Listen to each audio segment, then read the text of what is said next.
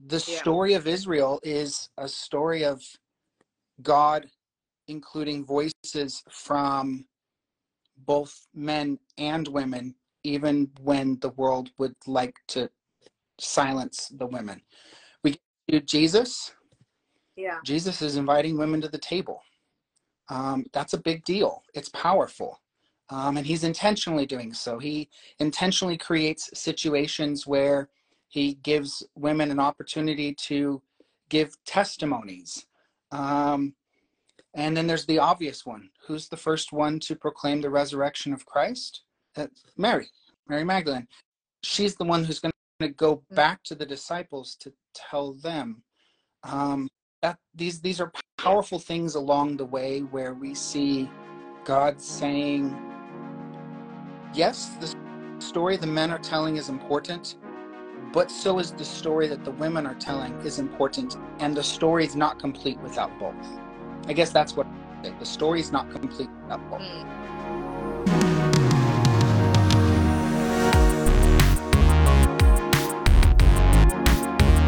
Welcome.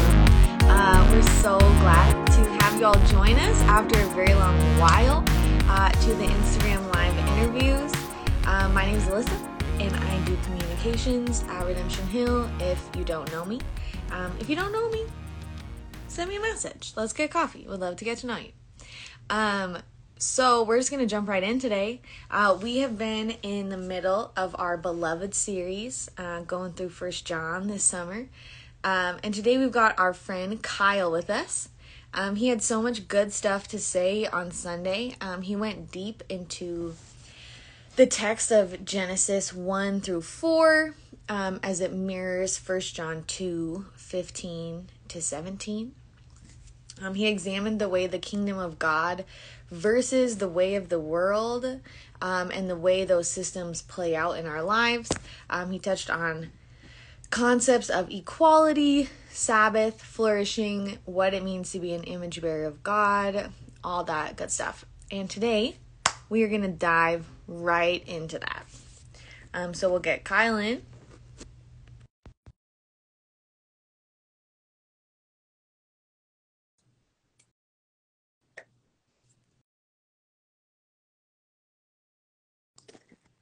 Maybe we'll do it. There we go. Perfect. Hey there. Yeah. All right. Can you hear me okay? Perfect. Sometimes the Wi-Fi at my house is a hit or miss sometimes. So if I am ever cutting out, just say, and I can try to move somewhere else. Okay, sounds good. Awesome. Well, thanks for jumping on. Yeah. And joining me today. To be here. Mm-hmm. Yeah, it should be fun. So we're just going to get right into it. So we are going to focus, for people who maybe weren't there on Sunday. There were several spots, Kyle, where you said, like, I'm cutting this out, or I'm skimming past that, or I had to edit this out.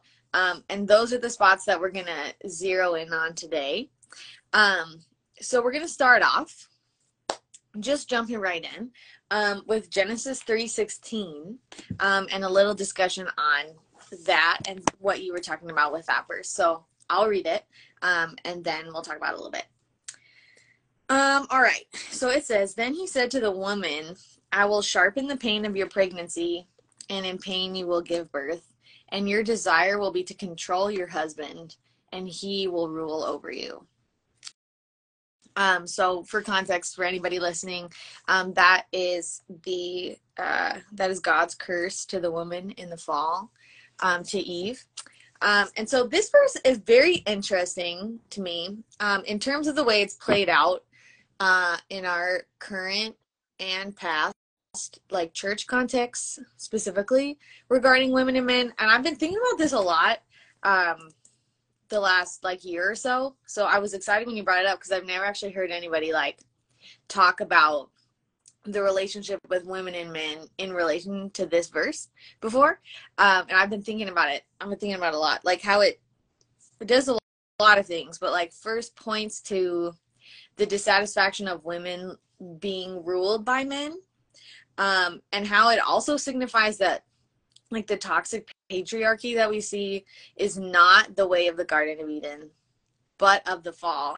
And that like modern attempts of feminism tend to fall short because it's, I think, an inherent problem that only God, that can only be healed by God redeeming the story of the fall. Like nothing that we do is actually gonna make a difference unless we are like actively going back to the garden and the story of the garden. So all of these things make me think of some questions. First of all, why do you think that we're perpetuating the story of the fall, not the story of the garden? What does that tell us about God? What does that tell us about ourselves? Can you just talk about that a little bit?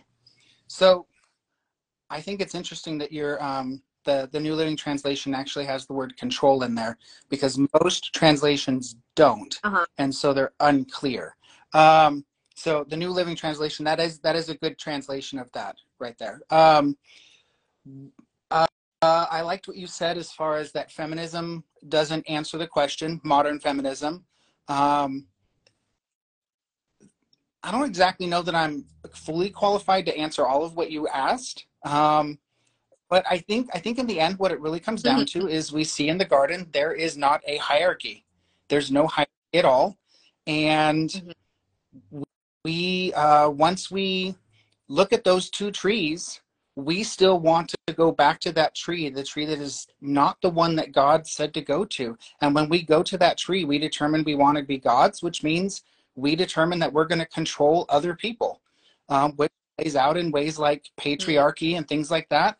And again, can also play out in toxic feminism as well. Both sides of the spectrum are bad.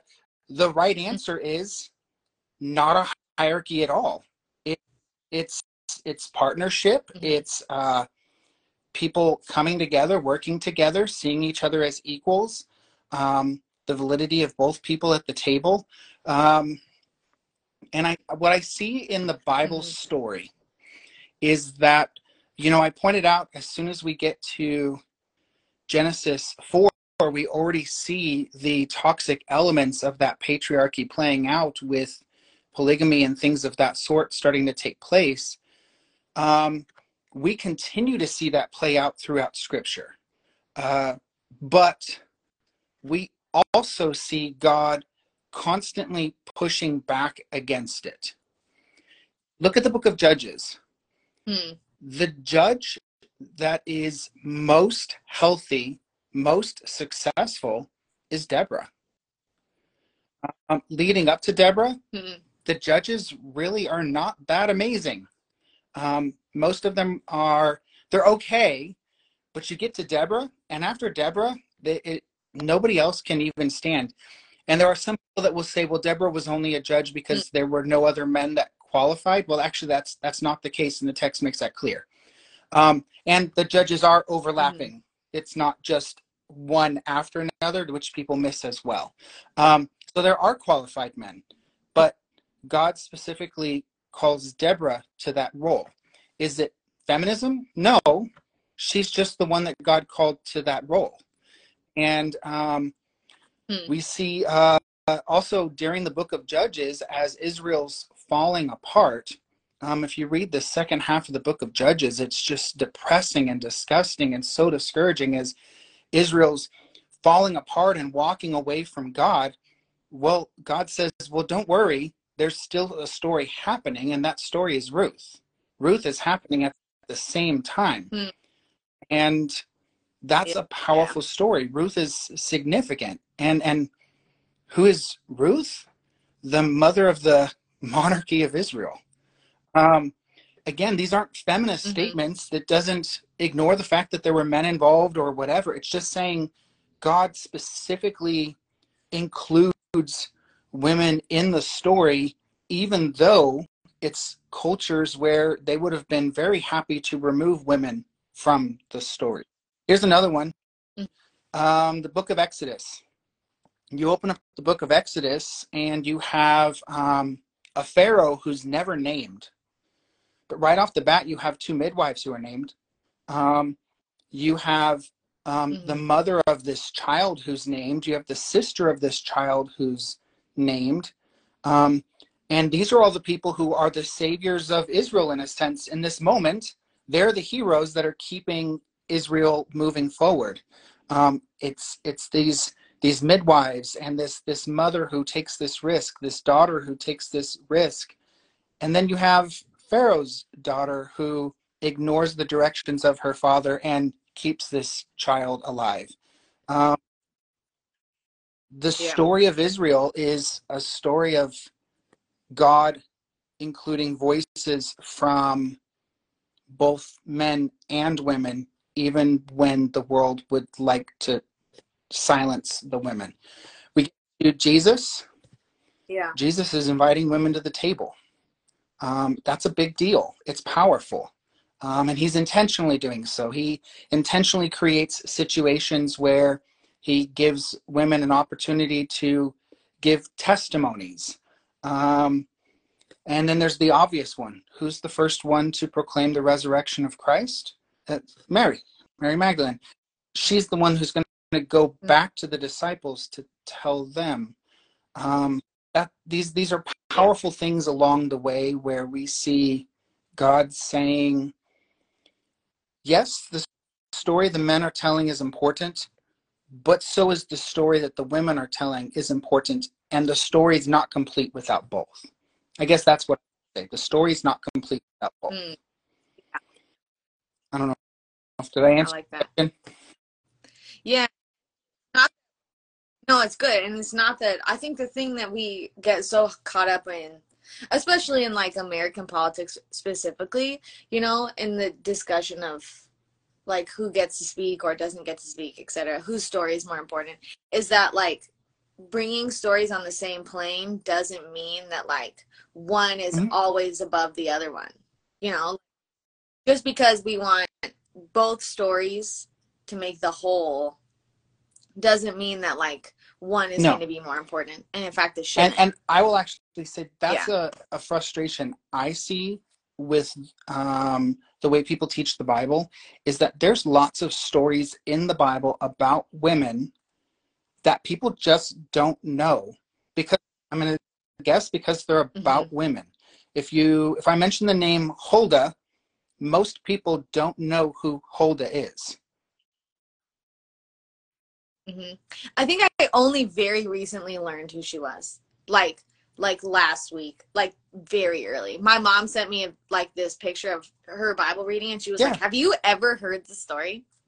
And I was like, "I've it's a ever heard powerful it." story. It's an important story, but yet why don't we teach it? Why is it not in the picture Bibles that kids have? Why is it not told? It's a story, and I I'm gonna propose it's because it's a story about a woman, and those stories were overlooked.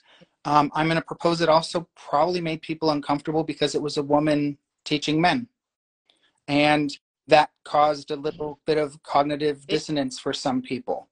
Um, but I don't know what to tell you. God called her to do that right there, and so cognitive dissonance or not, it's in the text. That's what we've got to wrestle with. Um, if somebody's listening, the story of Huldah, um, the king wants the renovation of the temple, and they've moved so far away from scripture that they've even lost some of their books of scripture.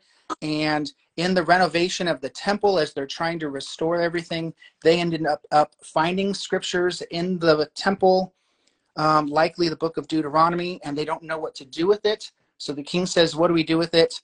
And they end up deciding, the high priest, the king, and some of the other leaders um, try to decide who they can ask how to determine what to do with this text. And the first person they pick to go to is this woman, Huldah. And she answers their questions, and God prophesies through her to speak to them. And again, it's not because there wasn't anybody else. There were major prophets at the time that they could have gone to, and they went to her first. There's a reason for that. God specifically ordained her in that moment to speak to them. So yeah, I think I think the world wants control and hierarchy. I think that's our way. And I think for too long, the church has bought into those systems because they're comfortable. It's really comfortable to go to power structures, especially starting with about the 300s with Constantine stepping into his role in the church and his push for the church to be something where we have power structures and things of that sort. We see women really get sidelined around that point, and we still have lots of power structures today in post-Christendom. We're starting to see some of those structures breaking down, and we're starting to see churches moving closer to a more slowly moving towards a more first century setting, which is people sitting down and around tables and loving each other, which is the way the early church operated as families. And so that'll be beautiful. Yeah. Oh, that's good. Good words. All right. So I'm going to do these questions, Kyle, in a bit of a different order than what I sent you. So we're going to jump down, still kind of staying in that vein of like words that we see in the Bible and how sometimes those misinterpretations throw us off. So jumping to what you said about the word rib, like Adam, how Eve was taking it from Adam's rib and how she wasn't like a part. She's not just like a little part of Adam. She's actually like half of Adam, because the more translation is side. I've never done that before. I was like, what? Anyways, I love that. And I love it's like it just sort of going back to what we were just talking about, like its implications for the relationship between women and men. But it also pushes up against that narrative of like the Bible is the ordained word of God. There's no problems in it. There's no mistakes. Like that line of thinking. I remember growing up, and that was always like the big thing in my Sunday school, where it was like the Bible is God's word and everything in it is true and right, which I agree with. I'm not like, we can't trust, but all of these things, thinking about words that are wrongly translated, how do they, here's just some questions, like how do they stay incorrectly translated for so long? It makes me be like, why didn't anybody realize this sooner? Like, what have we been doing? And then it makes me be like, are there more? Like, or is there a lot more things like that I just have been like thinking wrong about forever? How can we trust the Bible if we know that like there's new translations coming out all the time? Anyways, there's some questions for you. So I would say the Bible is true and without error in its original manuscripts that were written. And we don't have any of those. We don't have any of the original documents. Right. So that is a challenge. Let's see. This would be so much easier if we were in a classroom. You can take my biblical interpretation class in the fall if you. All right. Sure. I'll just sit in. I'll audit the class. It'll be great. Let me see. I have a form, a document. I don't know if it will show up on the screen or not. Let me see if it will. 1 second. Okay. I will try. Right. Let's see. Okay. So over here. I can just backwards like I'm looking at here. But it's fine. So we have like I'll use Homer. We have Plato, Aristotle. These are all like classic works that everybody puts complete faith in. Right? So if we look at like Homer's Iliad, that was composed in the 9th century BC. The earliest copy that we have, so 9th century BC, the earliest copy that we currently have is from 400 BC, 500 years later, and we only have about 643 early manuscripts. Okay, 643. Okay, how about Plato? Plato's Tetralogies was written in about 400 BC, but the earliest copy we have of it is from 900 AD. That's a big and we only have about 7 early manuscripts. But we put complete faith in it, right? Aristotle was written in the mid-2nd century BC, but our earliest copy of it is from 1100 AD, and there's about 49 early copies of it. The New Testament, we know that it was written between the 50s and up to, it was completed before 100 AD. We have fragments of it from the early 2nd century. We have the first, like a whole complete book from 200 AD. We have complete New Testaments from 325 AD. Those are still pretty close in time for ancient documents. And we have 5,000 early copies of the complete manuscripts, 20,000 early pieces of early manuscripts. Nobody questions Homer. Nobody questions Aristotle, but yet we keep questioning the Bible. Now, should we? Yes, because it's important. But when we balance it out, the Bible stands up really well. That was super fast. If we were in class, I would do much more in-depth stuff. That was really superficial. But right. I mean, it gives it that's one part. Yeah. 2, we have to look at it as well. Did you study any other languages in school? No. Well, yes. Any other languages? What's that? You took French. I took French. Okay. So when you were taking French, I'm sure you saw that words don't necessarily transfer over smoothly into English. Okay. So our biblical text is written in early forms of Hebrew, early forms of Greek, and Aramaic.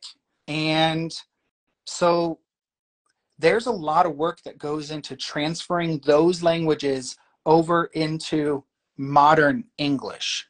And it doesn't transfer over smoothly. If you want really, really good, a really strong ability to read your biblical text, go learn Koine Greek and Biblical Hebrew and Aramaic, and it'll be a lot smoother for you. And there's tools that you can use to get better at it if you don't want to learn them. So there is that. You do have access to it. It's not like it's completely cut off. And as we go, actually just in the last couple of decades, we're finding more word, like I'm doing it. I'm going to keep saying word because it's easier, but you know what I mean. We're finding more and more manuscripts and gaining a deeper understanding at a rapid pace right now, faster than ever before. That's something to keep in mind, is when you hear things now where it's like, how come I didn't hear that before? Sometimes it's because we have a newer, better understanding. When I hear a pastor saying that they're citing a commentary that was written 50 years ago, and that's the only commentary they have, it's not bad to use a commentary from 50 years ago, but the truth is, we've learned so much in the last 10 or 15 years that some of that information is getting really outdated fast. So that's important to keep in mind, is the discipline is growing, and that's a beautiful thing. The journey's not stopped.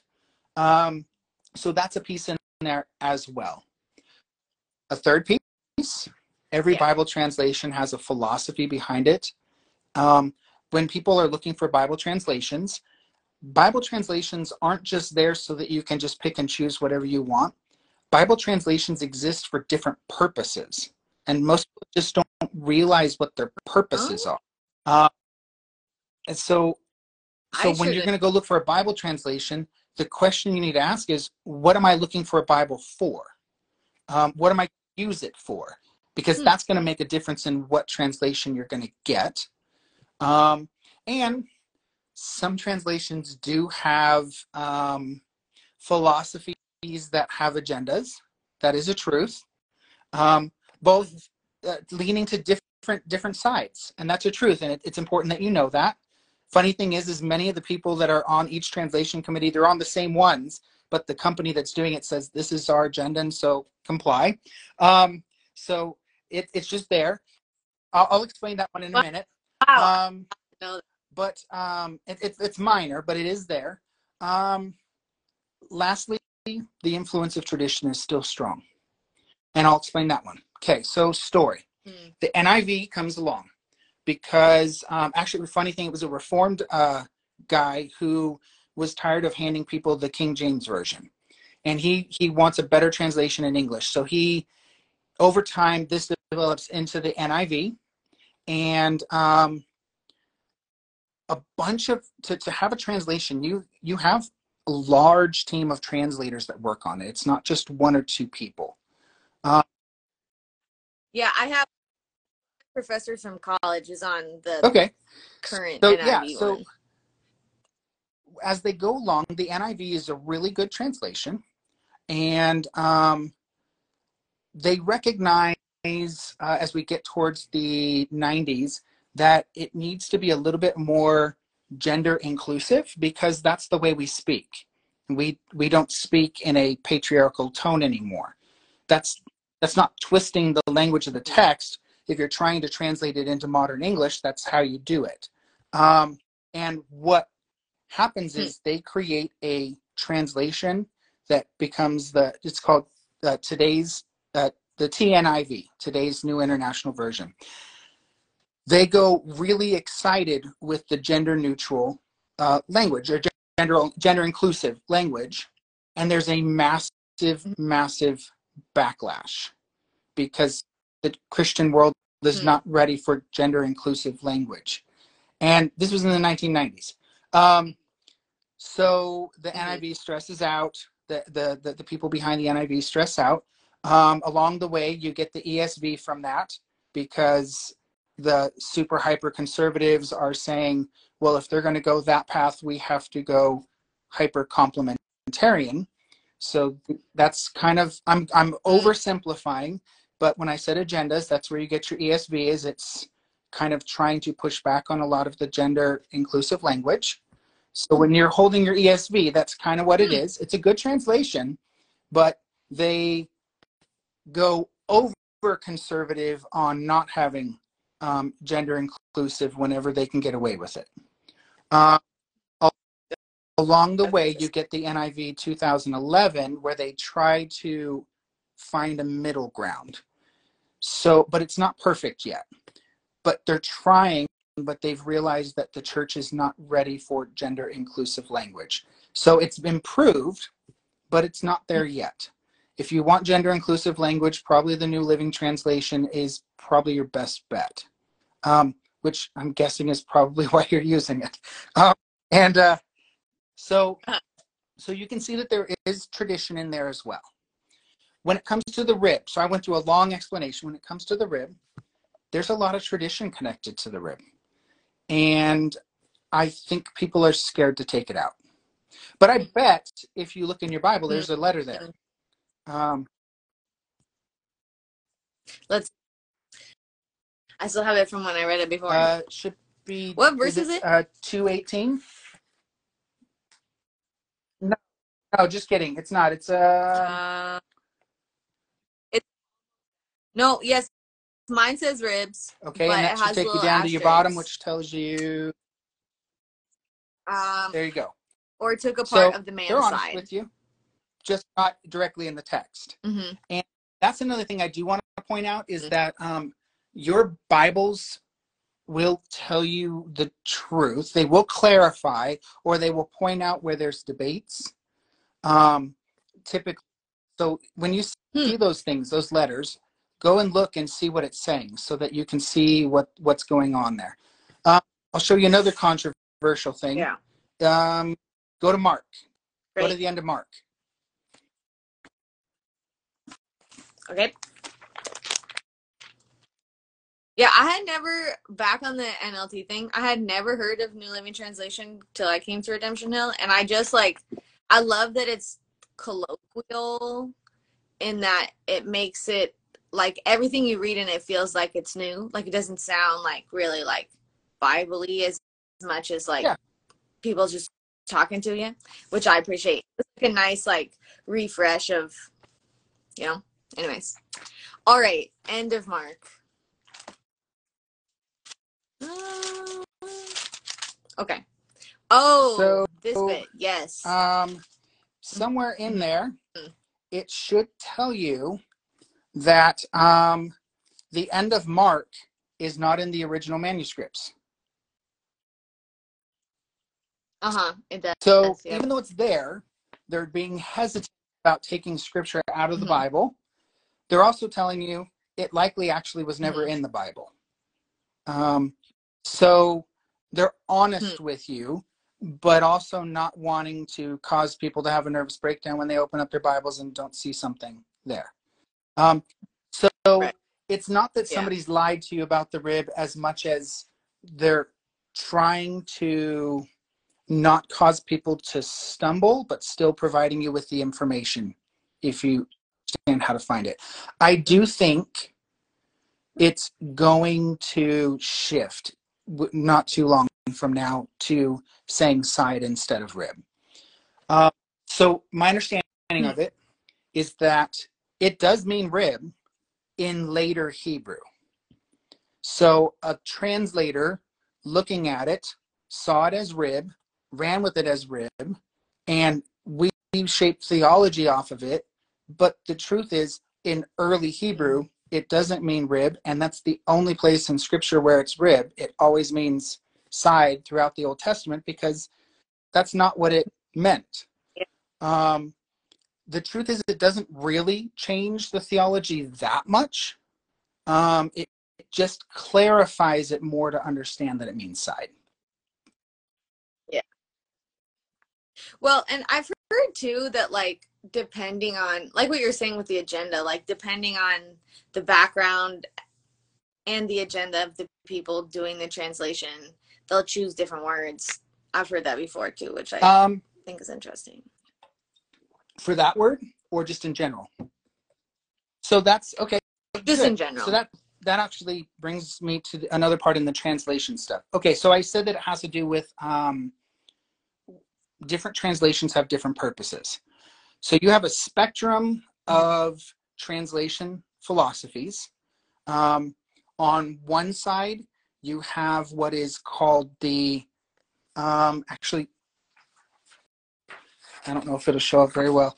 Okay. Okay.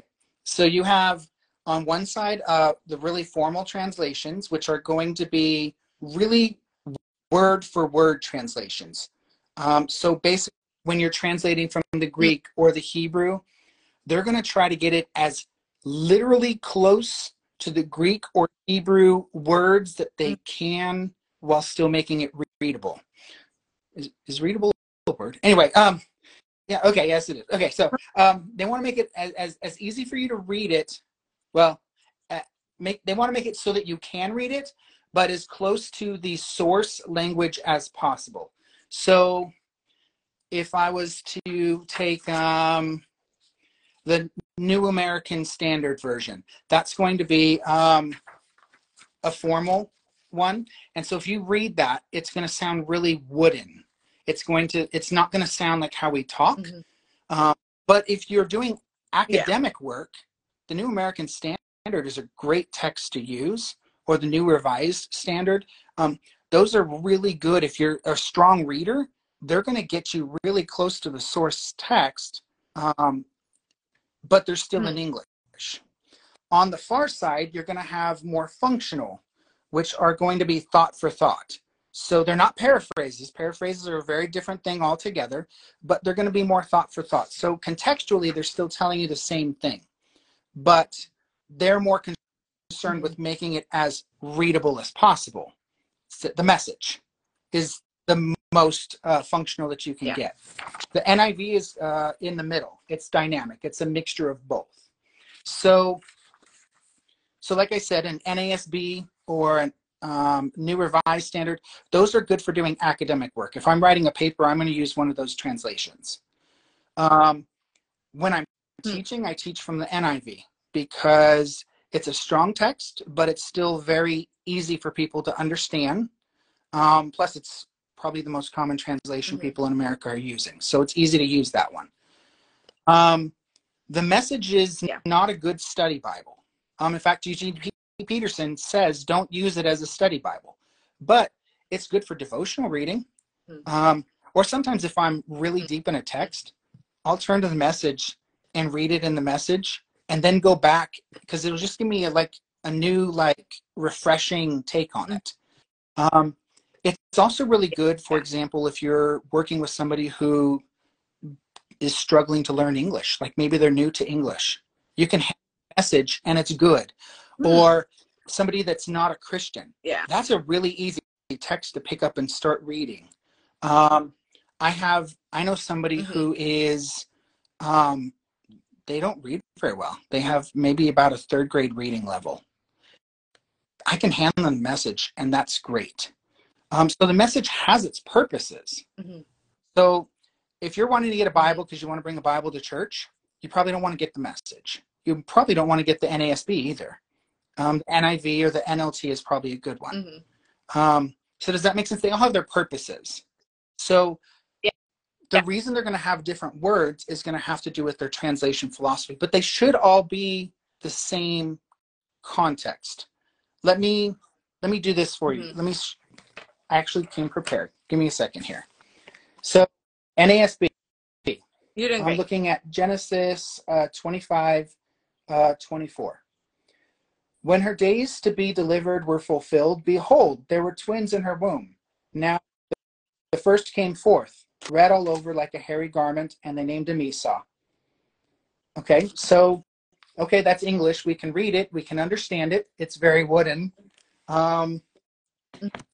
If I go to New Living Translation, let's see, I said that was 25 verse 24. Yes. When the time came to give birth, Rebecca discovered she did indeed have twins. The first one was very red at birth and covered with thick hair, like a fur coat. They named him Esau. The other twin was born with his hand. Oh, so yeah, so it's the same thing. The context is the same.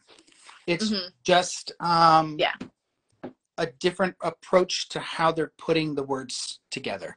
So the NASB was word for word literal. The New Living was focused on making it readable. So that's all. Does that make sense? Wow. Yeah. You really are getting biblical interpretation today. I'm all about it. Let me tell you what. I love it. It's like taking me back to my days in college where I would just be like, oh, tell me all things. And I'm out of that quite a bit. So I miss it. No, that's great. Thank you. Okay. All right, let's do one more question. Before we go, I want to talk a little bit more about Genesis 4. And just walking through, you talked about how it shows the implications of the fall as devaluing other humans. You talked about polygamy and murder, and you said a justice better than God's, which is interesting. Because I've never heard anybody talk about the fall in that way. It's never been the fall was people devalue each other now, which is so interesting. And you also said that he had edited some stuff out. So I'd love to hear what some of that was. And then also just talking about why that everything that happens in Genesis 4, why is that significant? And why is that discussion of justice important to the way that we see justice today? So I think Genesis 4 is important because it's, so we have Genesis 3, what we traditionally call the fall. And great. Okay. So it says there's going to be this mess. And now what? Well, Genesis 4 tells us the now what. We see with the very next generation, we have Cain and Abel, who you have Cain literally killing his brother out of a stupid jealousy. And as this moves forward, we see really quickly within a couple of generations how far they've fallen apart as a people. Genesis 4 does primarily follow Cain's line, which is important. We have to go to, it's just barely at the end of Genesis 4 that it even starts to mention Seth. So it's just following Cain's line, and it's just reflecting on the implications of the fall. And the implications are the brokenness of human relations. The idea of some things I didn't talk about. God tells Cain to wander. Says, you need to move away from this space. What's interesting is there's grace in there. God says, I will take care of you. No one's going to harm you, but you do need to go away from this space. You are going to be a wanderer. And it's interesting because what does he do? He builds a city instead. He was told to wander, but he builds a city. And the interesting thing is when he builds the city, not only is he in defiance of God, but he names it for his family. He names it after his son.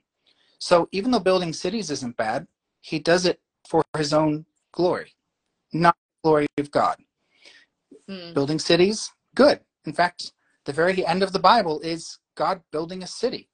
There's nothing wrong with cities.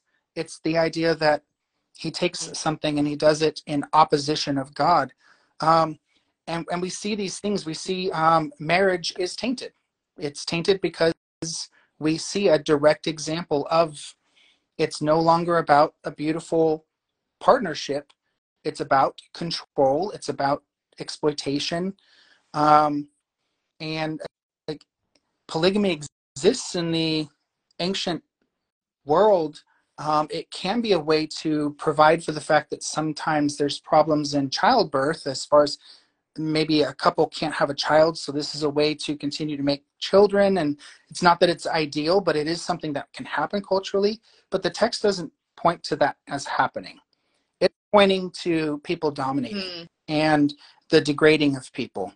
And so it in a way, it's looking like it's reversing all of these beautiful things that God had provided. All these beautiful promises.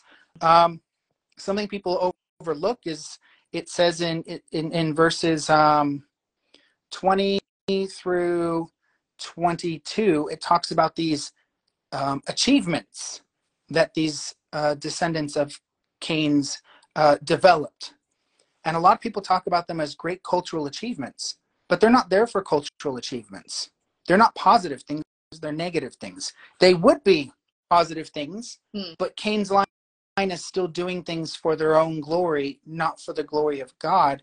And it's one of those things that we have to look at when we're doing beautiful, positive things. Are they beautiful or are they negative? You love art. Is your art for the glory of God, or is your art for the glory of you? That's an important thing. And that those are important parts of the story. I think really where I want to go here is just the idea that Genesis 1 and 2 is a worldview story. People can turn it into lots of other things and they miss the whole point of what it's telling us. It's a worldview story. It's telling us that God created. He created intentionally. He created in love. He created in order. He gave us an opportunity to join with him, to partner with him so that we can flourish. And he said, every single person has a place at the table. Every single person matters. And when we pick and choose and decide which people don't have a place at the table, we're placing ourselves in God's position. We can even go forward to the Sermon on the Mount when he talks about not judging. Why are we not supposed to judge? Because we're not worthy to judge. He's the judge. We're not supposed to be the gatekeepers. And what we do need to be doing is we need to be loving the people around us. We need to be looking for ways to pick people up. In the garden, he gives humans the authority to rule. But that rule is not a domination. How does God rule?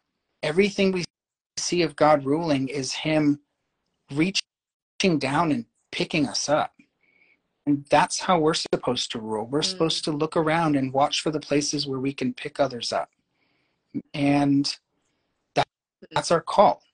And that's a beautiful thing. And so anytime that we start pushing people down, we're acting in opposition to God. And I think in Genesis 4, that's what I see is a people who are more focused on pushing others down instead of picking people up. You asked what I cut out. The part I cut out was in Genesis 6, which is leading to the flood. I wanted to point out the whole reason that God says that this whole flood is going to happen. So something to note is that in both in Hebrew and Greek, they don't use a word very. If it's very hot outside, we say that. They don't say that. They would say it's hot outside. Repetition is a big part of how they communicate. So we're reading in our Bible and it's like, wow, it's really redundant. It's that way on purpose. So when something is repeated, you're supposed to really pay attention. It's being stressed. Well, in Genesis 6, it's in verse 11. The earth was corrupt in God's sight, and it was full of violence. God saw how corrupt the earth had become, for all the people on earth had corrupted their ways. So God said to Noah, I'm going to put an end to all people, for the earth is filled with violence because of them. When people talk about the corruption in the world, I don't normally hear them talk about the violence part. But it literally tells you twice within a couple of verses, the main issue is the violence. That's what upset God, was the violence. So when we look around our world and we start asking ourselves, what's going on? Like, how often do I see Christians pushing for violence? How often do I look in Christian history and see Christians advocating for violence, and yet the whole issue for the flood is violence. But why is violence a problem? Because violence is the destruction of other image bearers instead of the lifting up of image bearers. I think what I would say is that a major part of our call, when I think modern Christians look at their faith, they tend to look at their faith as an internal thing. I need to work on my heart. And that's true. But as we look at the New Testament and we watch what Jesus says, what does James say, what does Paul say, they all talk about how we're supposed to live out our faith. And it's not a salvation by works, but it's the idea that if we actually are someone who's pledged allegiance to God, it will be reflected in how we live our lives. And the way that we're supposed to live our lives, we're supposed to be actively involved in things connected to justice. And I know that's a bad word in the modern American culture right now, but I'm sorry, justice is all throughout Scripture. You won't get through very many books of the Bible without coming across God dealing with justice issues. And that's not a liberal agenda, it's a biblical agenda of caring about people, valuing people, making sure people have what they need. James talks about making sure people have the clothes that they need. Don't tell people to go and be blessed, but then not give them a coat that they need. Things like that. Like, these are real calls for us. And I think I saw something on Instagram the other day where basically, I'm going to do a really poor job of paraphrasing it, but it was saying something along the lines of, will the poor people around your church, give you a letter of recommendation? And I thought that was really challenging. I see a lot of people saying that charity shouldn't be a government issue, it should be a private issue. Okay, fine. But are we doing it? That's our call. I don't know. I kind of feel like I rambled a bit. I don't know if I got anywhere. No, you did. I think that's great. The point of these is mostly just to like listen to people ramble because it's all good rambling. But no, you exactly answered the question, so Thank you. It was awesome. Well, thanks, Kyle. We'll probably just end right there for today. But thanks again for jumping on and for bringing these back. We haven't done one in a long time, so loved it. And we'll have to do more, like really diving into like biblical history and that kind of thing, like you do, because it's a big thing that we miss. Sounds a lot of good. times. This week in church, we're talking about the Antichrist, so we'll see how that. Listen, I'm thrilled. I'm excited. It's really fun. And then everybody is listening before next Tuesday, July 25th. We are having a Redemption Hill like pool party situation. I've been told to push it hard. So here I am. Everyone come. Invite your friends. It's $20 per family or $5 per person. We rented out Ivy Wild, the pool. So it'll just be our friends. It won't be like, it's not open to the public during that time. So it'll be a fun time to just come in and swim without having like hundreds of other children pushing you in the pool. So come to that. If you haven't signed up for the Wonder School Fun Run yet, that's on next Saturday. And that is $100 per family, $35 for an individual, raising money for the new Wonder School building. And this is your last week to sign up for that. So if you are meaning to do it and haven't, this is your reminder. All right, that's all from me. And we will see you all soon again.